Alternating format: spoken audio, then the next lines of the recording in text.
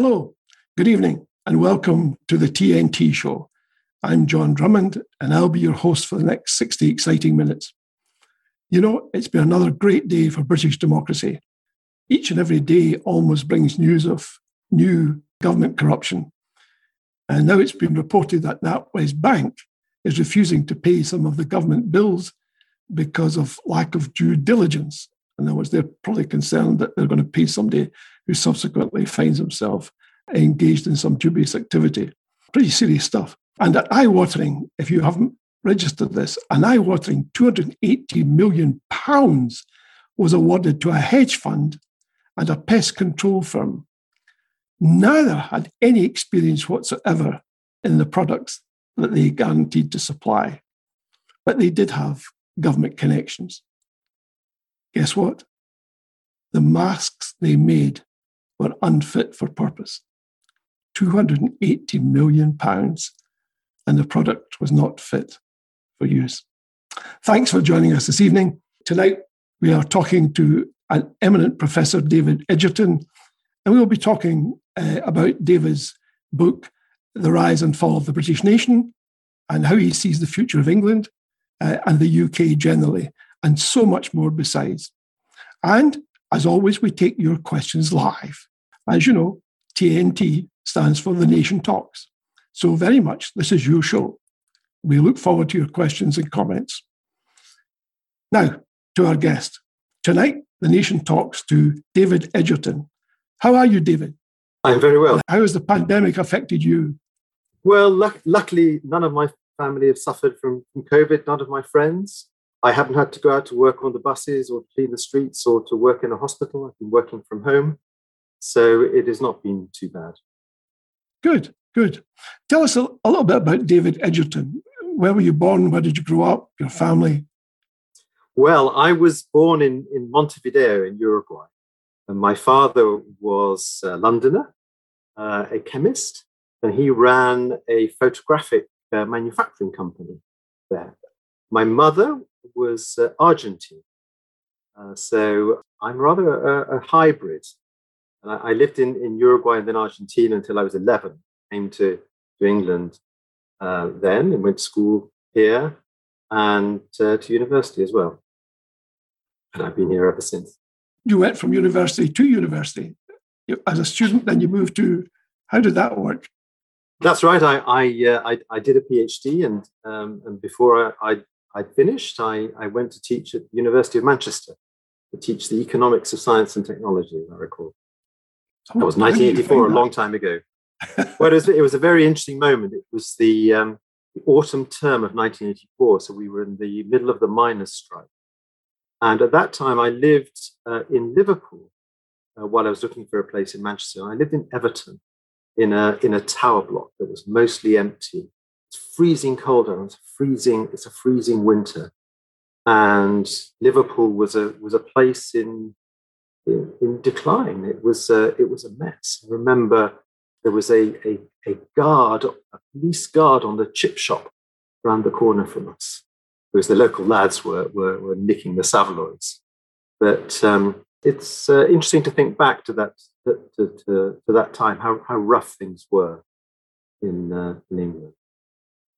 It sounds tough. So from Manchester, you went where?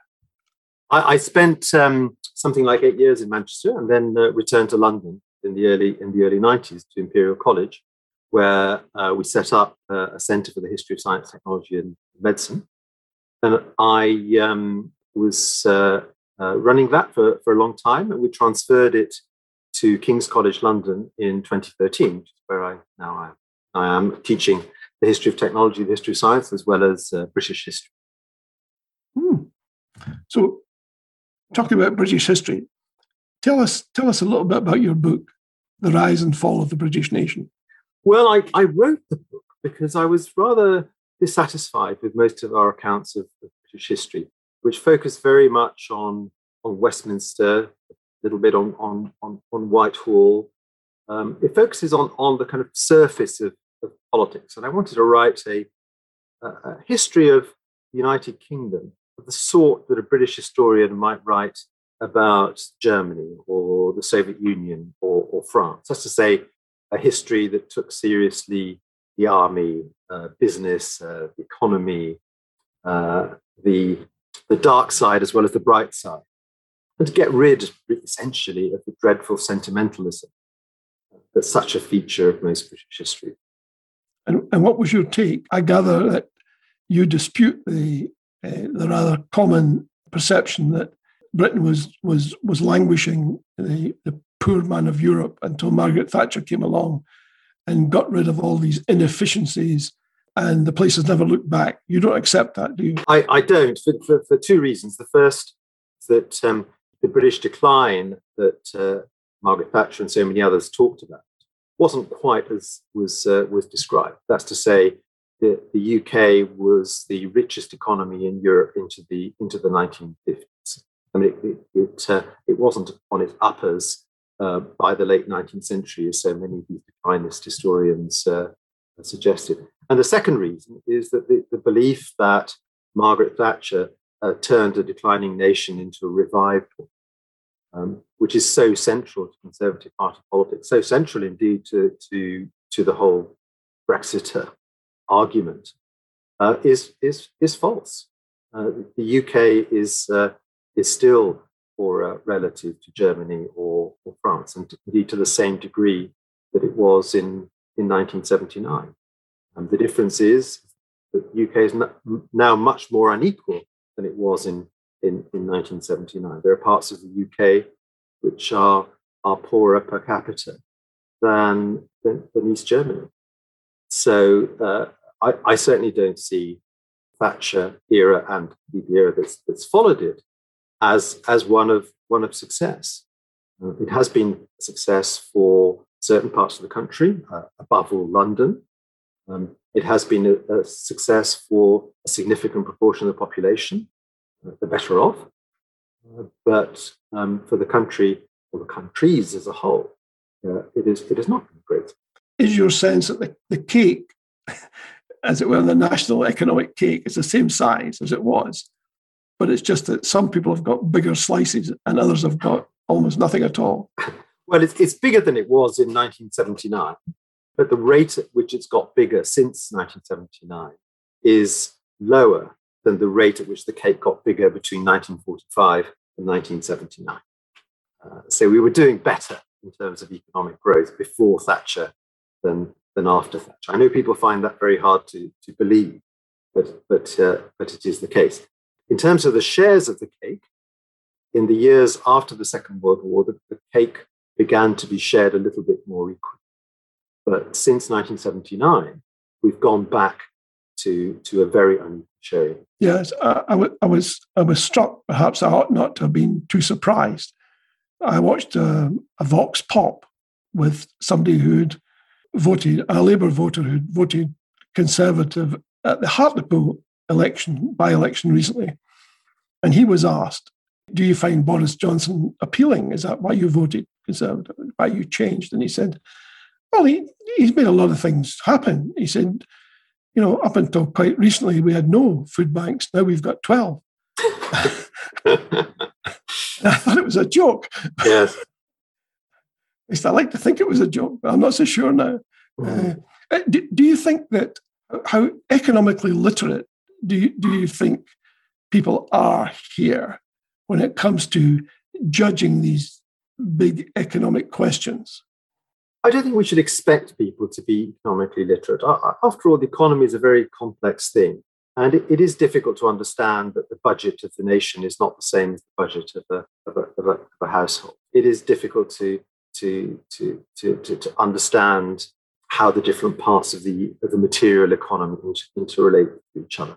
So I don't blame people for not being economically literate, but I do want to say, and one has to say, that governments are increasingly inclined to be, well, shall we say, less than truthful about the economy. And Brexit is a very good example of that. All sorts of claims were made about new economic arrangements, which turned out to be just quite untrue. And the claims were not made out of ignorance. They were made out of certain kind of political necessity in the knowledge that they were. So I think that's the key feature of our time. That would suggest that we rather depend a great deal on the media helping people to understand better these big questions. How good a job do you think the mainstream media made during the Brexit referendum? I think it did a very poor job. I think it didn't explain the realities. It didn't explain the case for Brexit. It didn't explain the case against Brexit. I mean, there is a case for Brexit, but it's not the case that was made. The case that was made was a fantasy. It was a suggestion that essentially everything would stay the same, except for the bits we didn't like, which would get better. And that was never an option on the cards. I mean, you could say that there were some positive arguments for Brexit. And for example, the European Union is rather protective towards agriculture. You could go back to the situation in the UK before 1914, when food came in freely from the rest of the world, made food in the UK much cheaper than anywhere in Europe. But that argument wasn't made. Why? Because it implied the destruction of much of British agriculture. Yeah, and that certainly seems to be the case that we hear daily. I could have, in my preamble, mentioned how furious the hill farmers are at this measure to allow tariff-free import of Australian foodstuffs.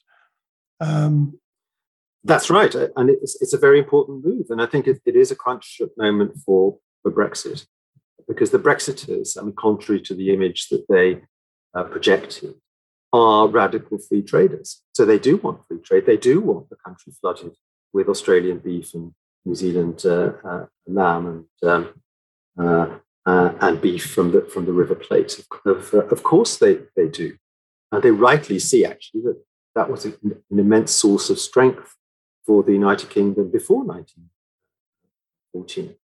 But they don't want to admit that the consequence of this is the return of British sheep population to what it was in 1914, which is much lower than it is today. Same with the beef herd. So they pretend that free trade implies that the British food producers will have larger markets overseas. British hill farmers obviously not going to compete with lowland New Zealand sheep farmers. It's a nonsense, and they know it's a nonsense. You mentioned earlier that a nation's economy is not at all like a household economy and shouldn't be treated the same. I mean, what's your view on modern monetary theory? Oh, I am not going to dig a hole for myself, but I will say this, that the argument that we are potentially destroying ourselves by indebting the state to the extent we are at the moment is quite untrue, because we're effectively lending ourselves money.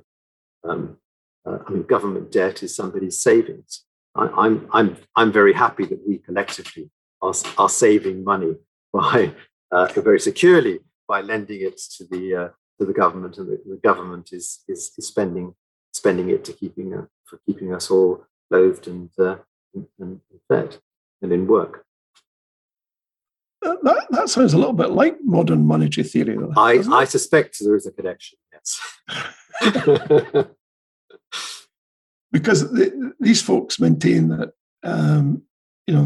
government, as long as you have a sovereign, as long as you own your own bank, as it were, as a country, you have the flexibility to be able to print. Of course, you always risk inflation, but to a degree, you can literally print money with the press of a button and use that money for whatever purposes you require. That's right, and I think what the COVID crisis has taught us, and indeed the financial crisis, is that governments can do an awful lot to keep economies going. the idea that we are actually living in a world of free markets which are self-balancing is obviously a nonsense. I mean, governments have interfered in the economy in the last decade or so in a way which would be regarded as deeply illegitimate 10 years before. So we are living, actually, interestingly, in a world of possibility, and that's what worries many people. To say that once it becomes clear that governments can do all sorts of different things, it becomes difficult to say no to. And but I say I think it's a great opportunity to collectively do things that we want to do, and that's why we need to reject the argument that all this debt is something that needs to be paid back through a new dose of austerity in the next decade. Would you go so far as to saying austerity is a chimera? It's a myth. Well, austerity from 2010 is a bit of a myth in that it didn't apply to everybody. The government was very selective in who it took money from. It took money from local authorities. It took money from certain functions and left others with same sort of levels of money it had before. Health being a case in point, pensions being another. In fact, one of the most interesting features of the recent past is that the Conservatives, in particular, have followed a politics of supporting the old, and it's no accident that the old have quite disproportionately supported them in general elections.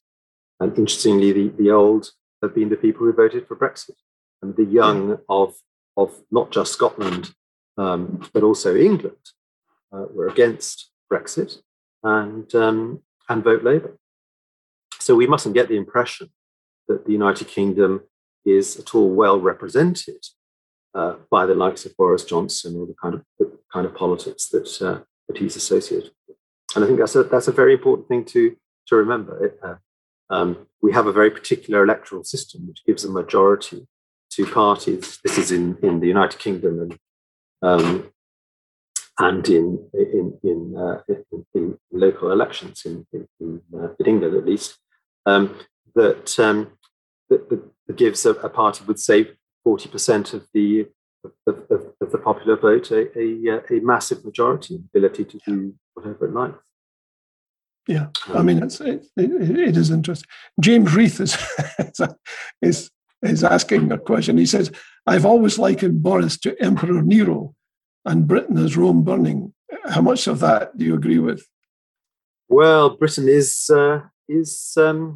burning. I think it is, in the sense that it doesn't have really anywhere to go, and Boris is having a very jolly time, having his flat done up and enjoying being prime minister and enjoying the discomfort of the opposition. We shouldn't underrate him as a politician, but he and his party are not actually interested in rejuvenating the British economy. It's a very different kind of politics that they're interested in. Charles Smith is asking, have you a view on powerful financial organizations and people influencing the democratic process? Yes, I think it'd be most people's view, which is that on the whole, it's a bad thing. And I think it's very striking that in the discussions around British politics, the nature of the funding of the political system have become so prominent.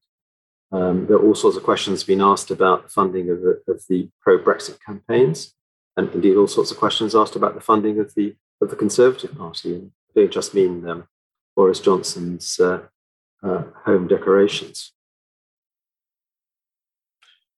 We have a question from Jim McIntyre, which I'm not sure I quite follow, but he's saying, can David give us a quick spiel, he says, on J.C. Maxwell? Oh, James Clerk Maxwell, yes. Yes.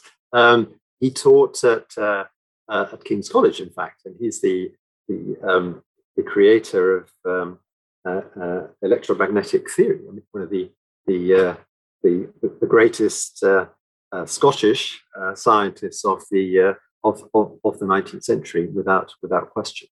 Indeed, as well as the creator of modern electromagnetic theory, he is also the creator of color photography. He demonstrated color photography. So he's one of the great geniuses of 19th century science, without question. Wasn't it Einstein who said he owed so much to Clerk Maxwell? I don't know for certain, but it's very, very likely indeed. Yes. So, I guess, like most of the people watching and listening, you're very clear that austerity is not what it sets out to be or presents itself. It's specially directed at particular groups and leaves others alone, as it were. How much of that featured in your book? Was that a central part of your book, or did you touch upon that from time to time in the course of it? I mean, that wasn't a central part of the book. My book essentially ends in 2003 with the Iraq War. So I don't talk about that sort of austerity. But I certainly do talk about economic policy right across the 20th century, and indeed the nature of the welfare state, which is often misunderstood. I mean, the UK has never had a very generous welfare state, certainly not by comparison with continental Europe after 1945. The idea that the UK has spent too much on welfare is one of the many myths about British history that sought to dispel. So why is it that, because in so much of what you've said, you tackle the myths, but the overall question is, how do these myths, how are they arrived at, and why do they have such sustainability? I mean, is it because they don't get questioned or challenged? What is it that causes these myths to become so deeply embedded, do you think? Well, because they're useful to somebody. So it was a very good story to tell about Britain, that it went from being a place of poverty to becoming a welfare state after 1945. It was celebrated as a great triumph. And once that story is established, then it becomes a story that people can attack. So you can say, well, it was look, we all agree it was a welfare state, but actually I'm now going to tell you that was a bad thing rather than a good. So it's myths have their uses, and they become the fabric of political and other sorts of debates. We have certain myths about the Second World War, for example, that suit a lot of people. What sort of myths? Well, the myth of the weak nation that suddenly finds its mojo in 1940 with Winston Churchill. That's a story about the difference between the politics we've had from 1940 compared to the politics that went before. It's useful for the Conservative Party because it can centre itself on the figure of Winston Churchill, who was, of course, kept out of government by Conservatives in the 1930s. It's useful for Labour because it can point to the moment when it becomes part of the political infrastructure of the nation. It can argue that it is the creator of modern Britain through its alleged creation of the welfare state. So these are very powerful stories that are told. Indeed, 1940 is the great creation myth of modern Britain. That's the moment in which not just the politics of the subsequent 4 or 5 decades were set, but the nature of society, the nature of its ideology. I mean, sometimes said that 1940 was the moment when when the UK ceased being imperial and became a nation. And so we tell stories of the Second World War. At least we used to tell stories of the Second World War that had no empire at all. That was the context in which people said and say in the history books that something called Britain stood alone. Now, the King Emperor or the British Prime Minister or the Archbishop of Canterbury could never have said Britain standing alone in 1940. They'd have been shouted off the stage because if anything was standing alone, it was the British Empire, of course. It could not have been something called Britain. It had to be the empire. But in fact, the great emphasis in propaganda was not on the empire being alone. It's actually the empire in alliance with other countries. And first was the French Republic until the end of June 1940. But then the Dutch Empire, the Belgian Empire, Greeks, the Norwegians, and so on. So even rhetorically, in 1940-41, the British Empire was not alone. I find this fascinating because the opposite, i.e., the nation stood alone, it is almost embedded in Holy Writ now. I mean, anyone who says what you've just said, it would be regarded as somewhat eccentric. Yes, and worse than eccentric, actually dangerous and mad, actually. But that's because we've been brought up with those stories from the 60s and 70s. Yeah. It would have been regarded as eccentric to say Britain stood alone in 1940. I mean, one thing we forget is the importance of a sense of there being a British Empire before 1945. It was absolutely fundamental to conservative politics. And within that empire, one could be Australian, Canadian, Scottish, Irish, English. So these, as it were, national identities coexisted with an imperial identity. But after 1945, the way I see it, you get the creation of a powerful British identity, a non-imperial British identity, which is something quite new and something which, in fact, has not lasted very long. It's interesting, isn't it? We have a couple of three questions here.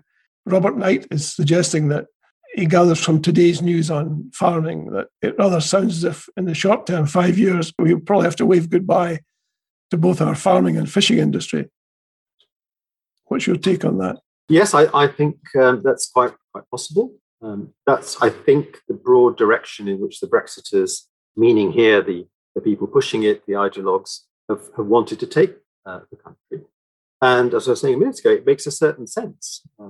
Why grow food here when you can import it? I mean, that was the argument that the Edwardians made, the Edwardian liberals made, that the United Kingdom was better off than Germany because it didn't have to grow its own food. That's why British people ate more beef, ate lamb, ate white bread, not brown bread. Why they could work in factories rather than working on the land. So there was certainly a very powerful argument for reducing the size of the British farming sector back then. I think the argument today is a much weaker one, and in any case is really an argument about food standards, animal welfare, and all these questions. Are you thinking now about chlorinated chicken? Yes, and it's not just chlorinated chicken. It's a whole system of intensive agriculture that, of course, produces food more cheap. And it's important to remember that places like the United States and Australia and New Zealand are not looking to export steel or iPhones or motor cars. Really, the only thing they have to export are food products. So this is why it's so important. So any free trade deal those countries will sign will involve opening up the British economy to their agricultural products. No question about it. What do you think the medium and long term effect of that will be? Well, a reduction in the agricultural output and the agricultural population. Of course, the case of fishing, of course, is different because the big effect there has been the closing off of European markets to British fishers, and that is just the result of the kind of Brexit that the British government wanted. So there's a paradox that this free trading government has actually reduced the extent of free trade because they don't like European free trade, but they like their fantasy global free trade. I mean, it's terribly worrying, I have to say. Steve Webster is asking, can you say something about the long-term value of the pound against the US dollar and the euro? No, I'm afraid not. I have no idea, except that money markets obey their own logic, and it's a logic that I say. Yeah. I wouldn't want to go there either, I have to be honest with you. It could have been more arcane. He could have asked about Bitcoin and all the rest. Charles Smith is saying, do you see any advantages in the UK creating a proper constitution, i.e. written and codified?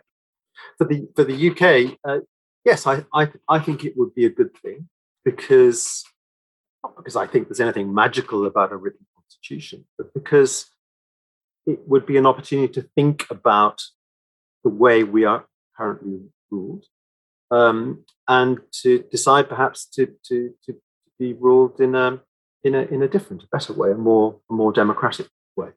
I think the problem with the unwritten constitution is that people don't understand what it actually is. And the British Constitution it exists, and it's a powerful thing. And to give you an instance, just the other day, the cabinet secretary effectively saying that you couldn't change the arrangement by which the prime minister was the ultimate authority on ministerial code and whether it had been broken or not, because in the British system of government, the ministers were appointed, the prime minister, by the monarch on the advice of the prime minister. So that had to be where authority lay. Otherwise, the whole logic of the system would break down. Now, we could have a different system in which the prime minister was obliged to follow the ministerial code, and that decisions as to whether he or she had done so reside in some properly constituted separate authority, or that's potentially open. Yeah, we have a saying on this show that the British Constitution is whatever the government of the day with a working majority says it is. Well, there's a lot of truth to that, and certainly that's what we need to understand, that the British governments have extraordinary power, and it's not as a power that's given to them by a democratically elected parliament. We have a government that governs and can only be restrained by parliament. But of course, in most cases, the government completely controls parliament, so it isn't much of a restraint. But there's a very big difference in the United States, where, for example, Congress determines budgets. I mean, here governments determine budgets and just push them through parliament. Very different arrangement. I want to take you on, if I may, to your discussion with the European Conversations podcast.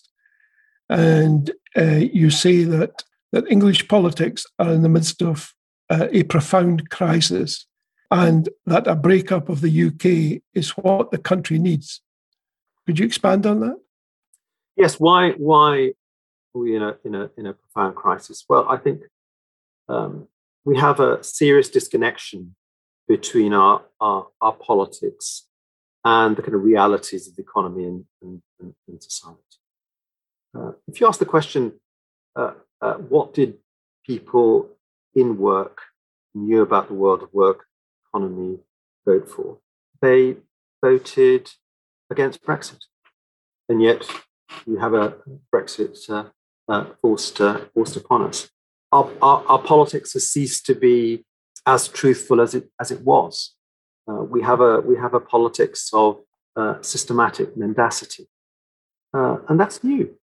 I mean, once upon a time, if you were listening to parliamentary debate or reading Hansard, you'd see a serious discussion on points of substance between government and opposition.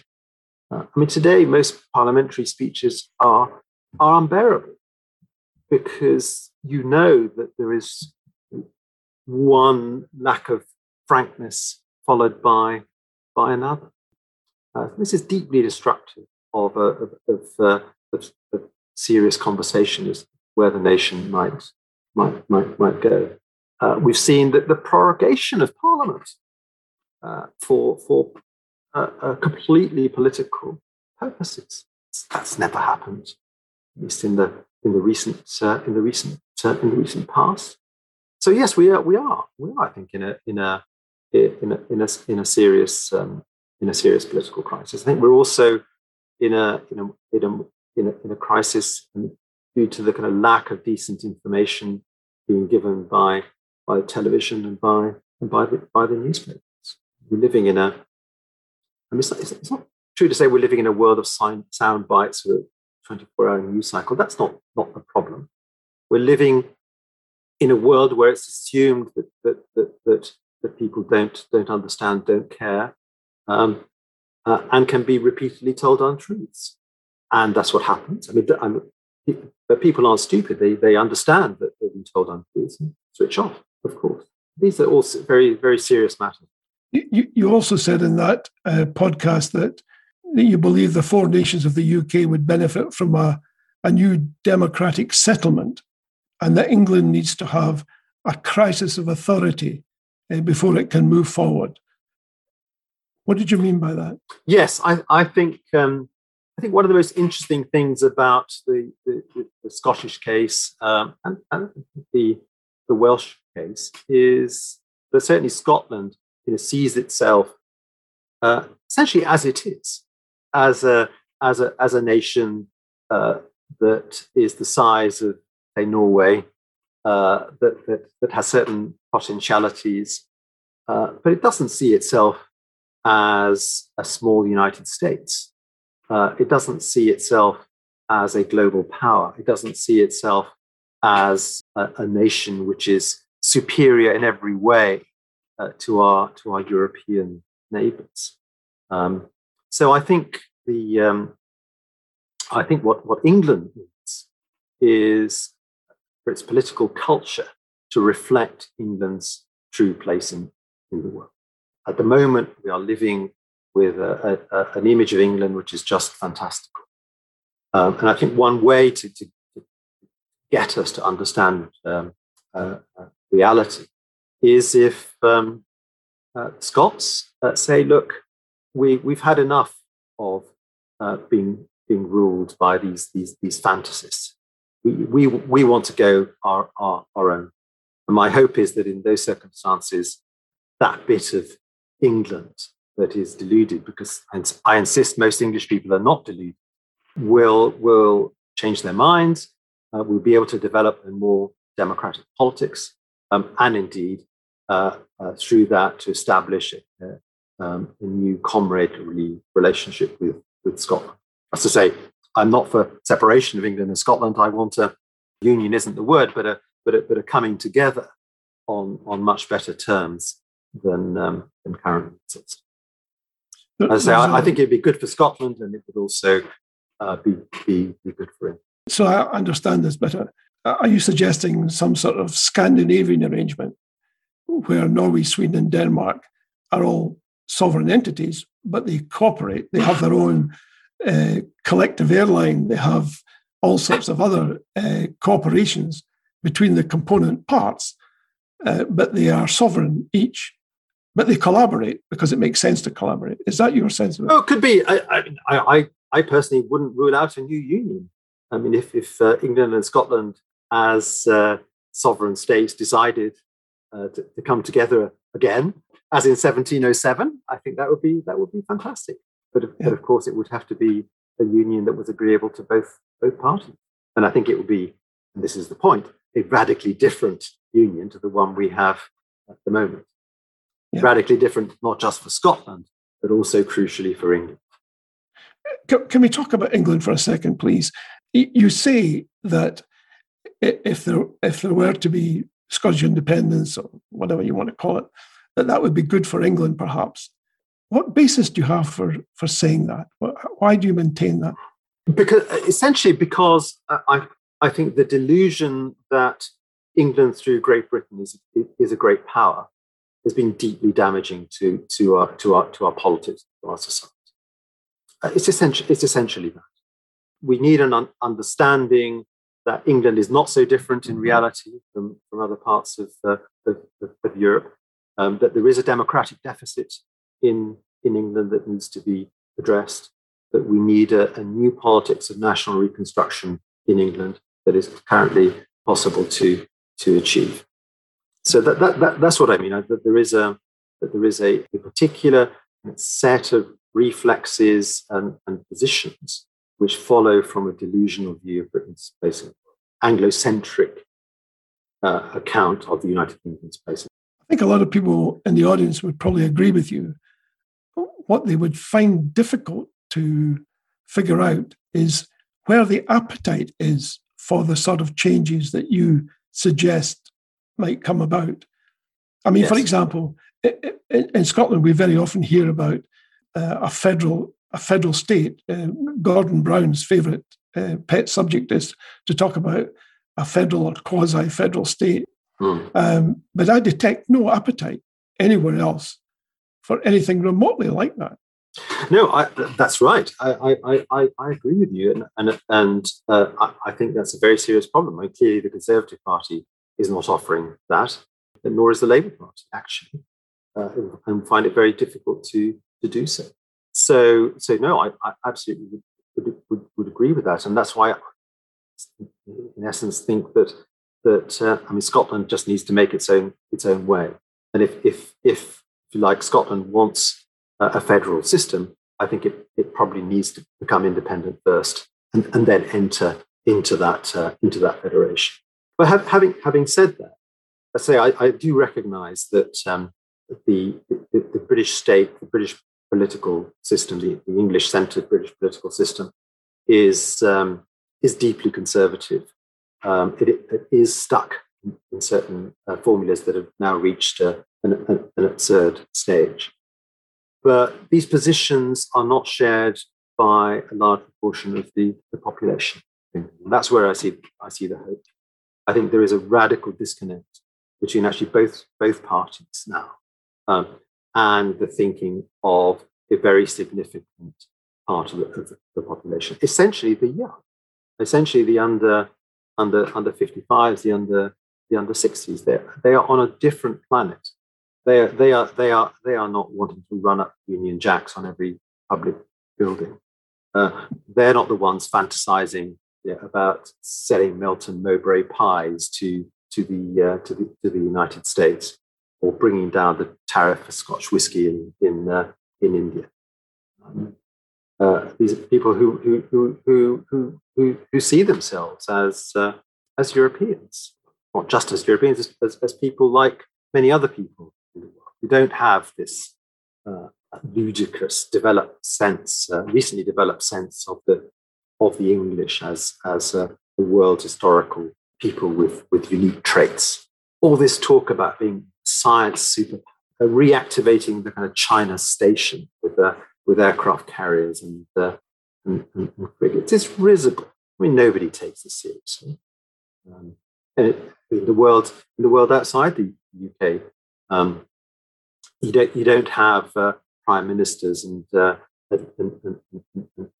presidents kind of doffing their caps to Boris Johnson and thinking, "Wow, I wish we could have his dynamism and courage." They're saying, "Good Lord, once upon a time we rather looked up to the British prime ministers. They were men, and perhaps this applies also to Margaret Thatcher. They were people of substance. They were honest, perhaps unlike our politicians. They were trustworthy. Could count on an Englishman and perhaps a Scotsman's word too. This is the way it would be put, wouldn't it?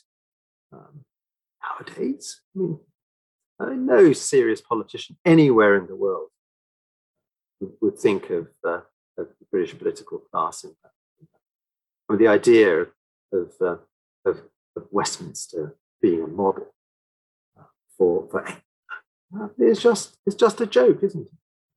And the Scots have obviously moved on very, very radically from that, and I think to the great benefit of Scotland. But I think that the British structure, as it now stands, could come tumbling down very, very. I'm still not clear in my own mind how that's going to happen, because you just said a couple of minutes ago that neither of the two major parties want to see radical constitutional change. Mm-hmm. But the young people perhaps do. How do they articulate, if they can't do it through the two main parties, how do they articulate that desire for change? Well, the votes of the currently young will become more important with time. I think the Tory party is in the long term in a weak position, because it's tied itself to a demographic that's dying off. It's tied itself to a policy, Brexit, that's going to fail. I don't think they've got anywhere to go. So I think the wheels will begin to come off that. And I think a way to accelerate that would be for Scotland to achieve independence. Historically, the precedents are not good. When people lose confidence in the democratic process, they tend to go for extremes rather than saying, well, let's have a more enlightened administration. They tend to say, here's a populist. He stroke she, less commonly she, sounds good to me. Yes. Isn't that a concern?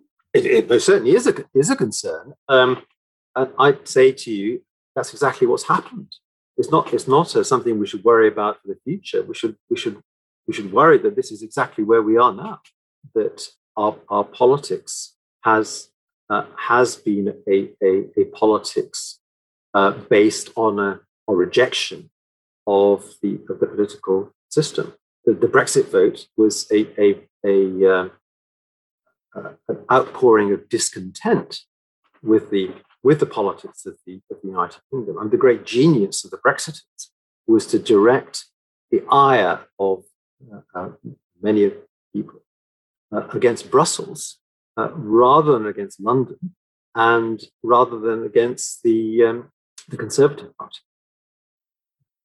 It really was a stroke of genius to blame Brussels for decisions taken in London. A stroke of genius to claim there's a democratic deficit in Brussels when the most important one was in London. Yeah, we have a government that is deeply authoritative. It's out to effect cultural change. We see that in its insistence on flying the flag. Most un-British thing. I told you earlier that my father was born in London, and like a good Englishman of his era, he looked down on nations that had to put the flag up every morning and sing the national anthem. That was not something anyone British would think of doing. We have a kind of tin pot nationalism of a sort that British people used to despise here at home. We have a politics of rewriting history to suit the fantasy visions of a Conservative Party, a politics of directing museums to tell particular sorts of national stories. We have a politics of criticizing supposed metropolitan elites for not having the same prejudices as a proper English person should. I mean, this is dangerous politics, but it's here. I mean, it is deeply worrying, isn't it, when you explain it in those terms? I mean, it seems to me there's a bunch of our questioners are concerned about Westminster diverting government money to red wall constituencies and adjusting the vote that way.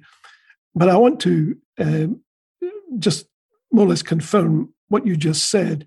One of our guests on a previous show remarked that 60% of men in the UK could identify the silhouette of a Spitfire.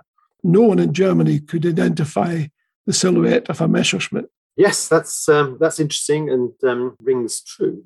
And the obsession with World War II, or at least with particular versions of World War II, where the Spitfire is a very extraordinary thing. If we're almost at, we got about 5 minutes to go. Are there any particular messages you'd like to leave with us, David? Any particular themes or any particular comments that might summarize or encapsulate your view of looking forward now? Where do you think we're going to be in the medium to long term? Yeah. Well, I think the message is that we are living in a world of possibilities, and both the financial crisis and COVID demonstrate that. That's not to say that the financial crisis and COVID would of themselves make a better world. In fact, they both made a worse world. But they open up the possibility to change things. And I think that's what we need. Yeah. And if we are to go back to the past, we could choose to go back to the years from 1945. And that was the great theme then, is that collectively we could decide to improve the world. People could legitimately believe that health systems would become better, that education would become better, standard of living would become better, that our children would have better lives than we had. And I think it is possible to recapture that sense. But to make all that come true, and it requires, I think, a new politics, a new commitment to the future, which is possible, though that is not the direction we're currently. Speculate for a second. How would this new politics come about? Who would be the drivers? What would be the drive? We know what the drivers might be, but who might the drivers be? Who can you look to right now and say that's somebody who will take us in that direction? You put your finger on the problem, but things change in politics. Things change sometimes very, very, very quickly. I mean, who'd have thought that Scotland would not essentially have a Labour Party or a Conservative Party from the perspective of 1950? We had UK-wide political parties for decades and decades, and they seemed immovable. They've gone from Scotland. Well, they're still there, but they are much less powerful than they. So yes, things can change, and as I say, I mean things are not presently going in the right direction. We have to hope, and we should that things will change, that new forces will emerge. We have a question here. Somebody says, if David were living in Scotland, would he vote for Scottish independence? Yes, I would. You would? I would. Unequivocally. Because you would see it as a way of unshackling England to face a different future. Well, first of all, unshackling Scotland, but also unshackling. Exactly. And as I say, not because I think I don't mean unshackling Scotland from England or England from Scotland. I mean is unshackling both England and Scotland from the current arrangements that rule us both. That's the point. Assuming everything worked out the way you would hope, i.e. that people would realise a change in direction were necessary, what sort of time frame? This is really taxing now, and I apologise for asking it, but I have to ask it. What sort of time frame would you attach to that process? Oh, I don't know, but it could be a decade. It could be less. Okay, well, that's interesting. Who knows? Yeah. If you go back to the Scottish example, it probably took about a couple of maybe 2 decades. But then there was an SNP, so there was a focus. Yes. You could trace that narrative very straightforwardly. I'm still finding difficulty getting that focus. I'm looking to England. Where is that focus? I'm trying to find it right now, and I just don't see it. No, you're not wrong, but at the level of political parties. But there are people discussing the need for a new democratic England, for sure, and certainly people are talking about redefining Englishness. Good. That's definitely there. Yeah. Excellent. That's very good. Thank you, David. Our allotted time is over, I'm afraid. I did say it would go fast, and yes, indeed. It generally does. It's been a pleasure. Thank you again. And let me just say, by way of rounding up, in addition to a big thank you to David, a big thank you to all of you out there watching and listening. I hope you've enjoyed the discussion as much as I have. As ever, we have a formidable list of guests lined up for future shows. If you want to see who's on, simply go to the Indie Live, www.whatsonguide.scot, and you'll see them all listed there. I can tell you, so you don't have to look for next week's guest, it is Dr.